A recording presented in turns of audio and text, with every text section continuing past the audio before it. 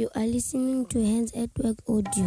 Meanwhile in Africa. Meanwhile in Africa. In Africa. In Africa. In Africa. Meanwhile in Africa. Meanwhile in Africa.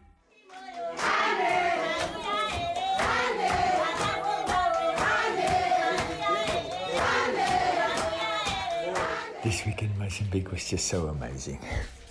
And as you heard, some of the music we were listening to this morning, just wonderful and uplifting.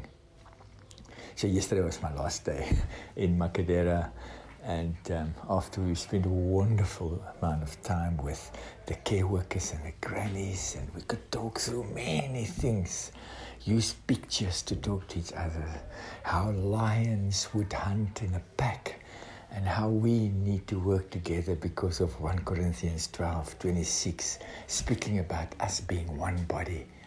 And I told them about the churches from Australia and the UK and Canada and everywhere supporting, and the international volunteers and our Hands Africa leaders, and right down to the grandmothers caring for the children. And we are like a pack of lions caring for our children.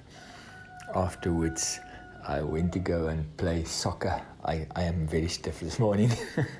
I went to go and play soccer with the boys, and we played for a long time, and I sat down on the sand, and the boys started surrounding me, and I wrote my name, and they pronounced it George.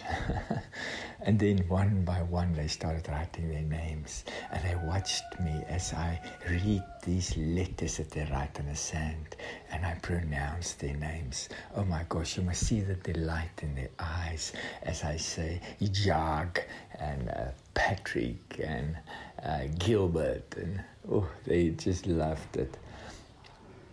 Bearing in mind that they speak Shona Portuguese, and one boy sat down and he started writing in Portuguese, and I tried to pronounce it, and everybody just shook their heads.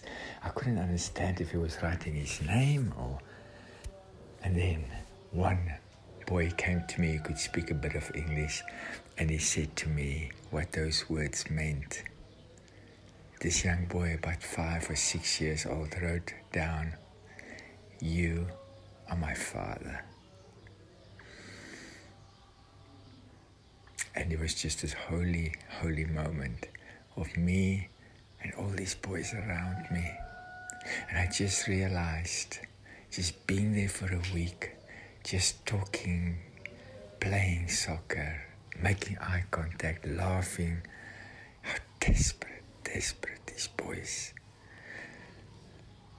just were for a father figure, for somebody that took note of them. About late afternoon yesterday, when we drove out of the village, they ran after a car, and one boy shouted something, and Farai translated it for me, and the boy shouted, "Don't worry, friends, they're coming back tomorrow."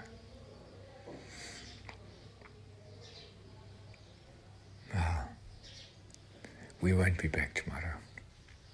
I'm going home today. But Ramos, our young African leader, will be there on Monday. And Audrey will be there, and Sandra will be there. And they will go because you and I are part of this, and we are supporting and encouraging. It's a great story. It's a great work. www.handsatwork.org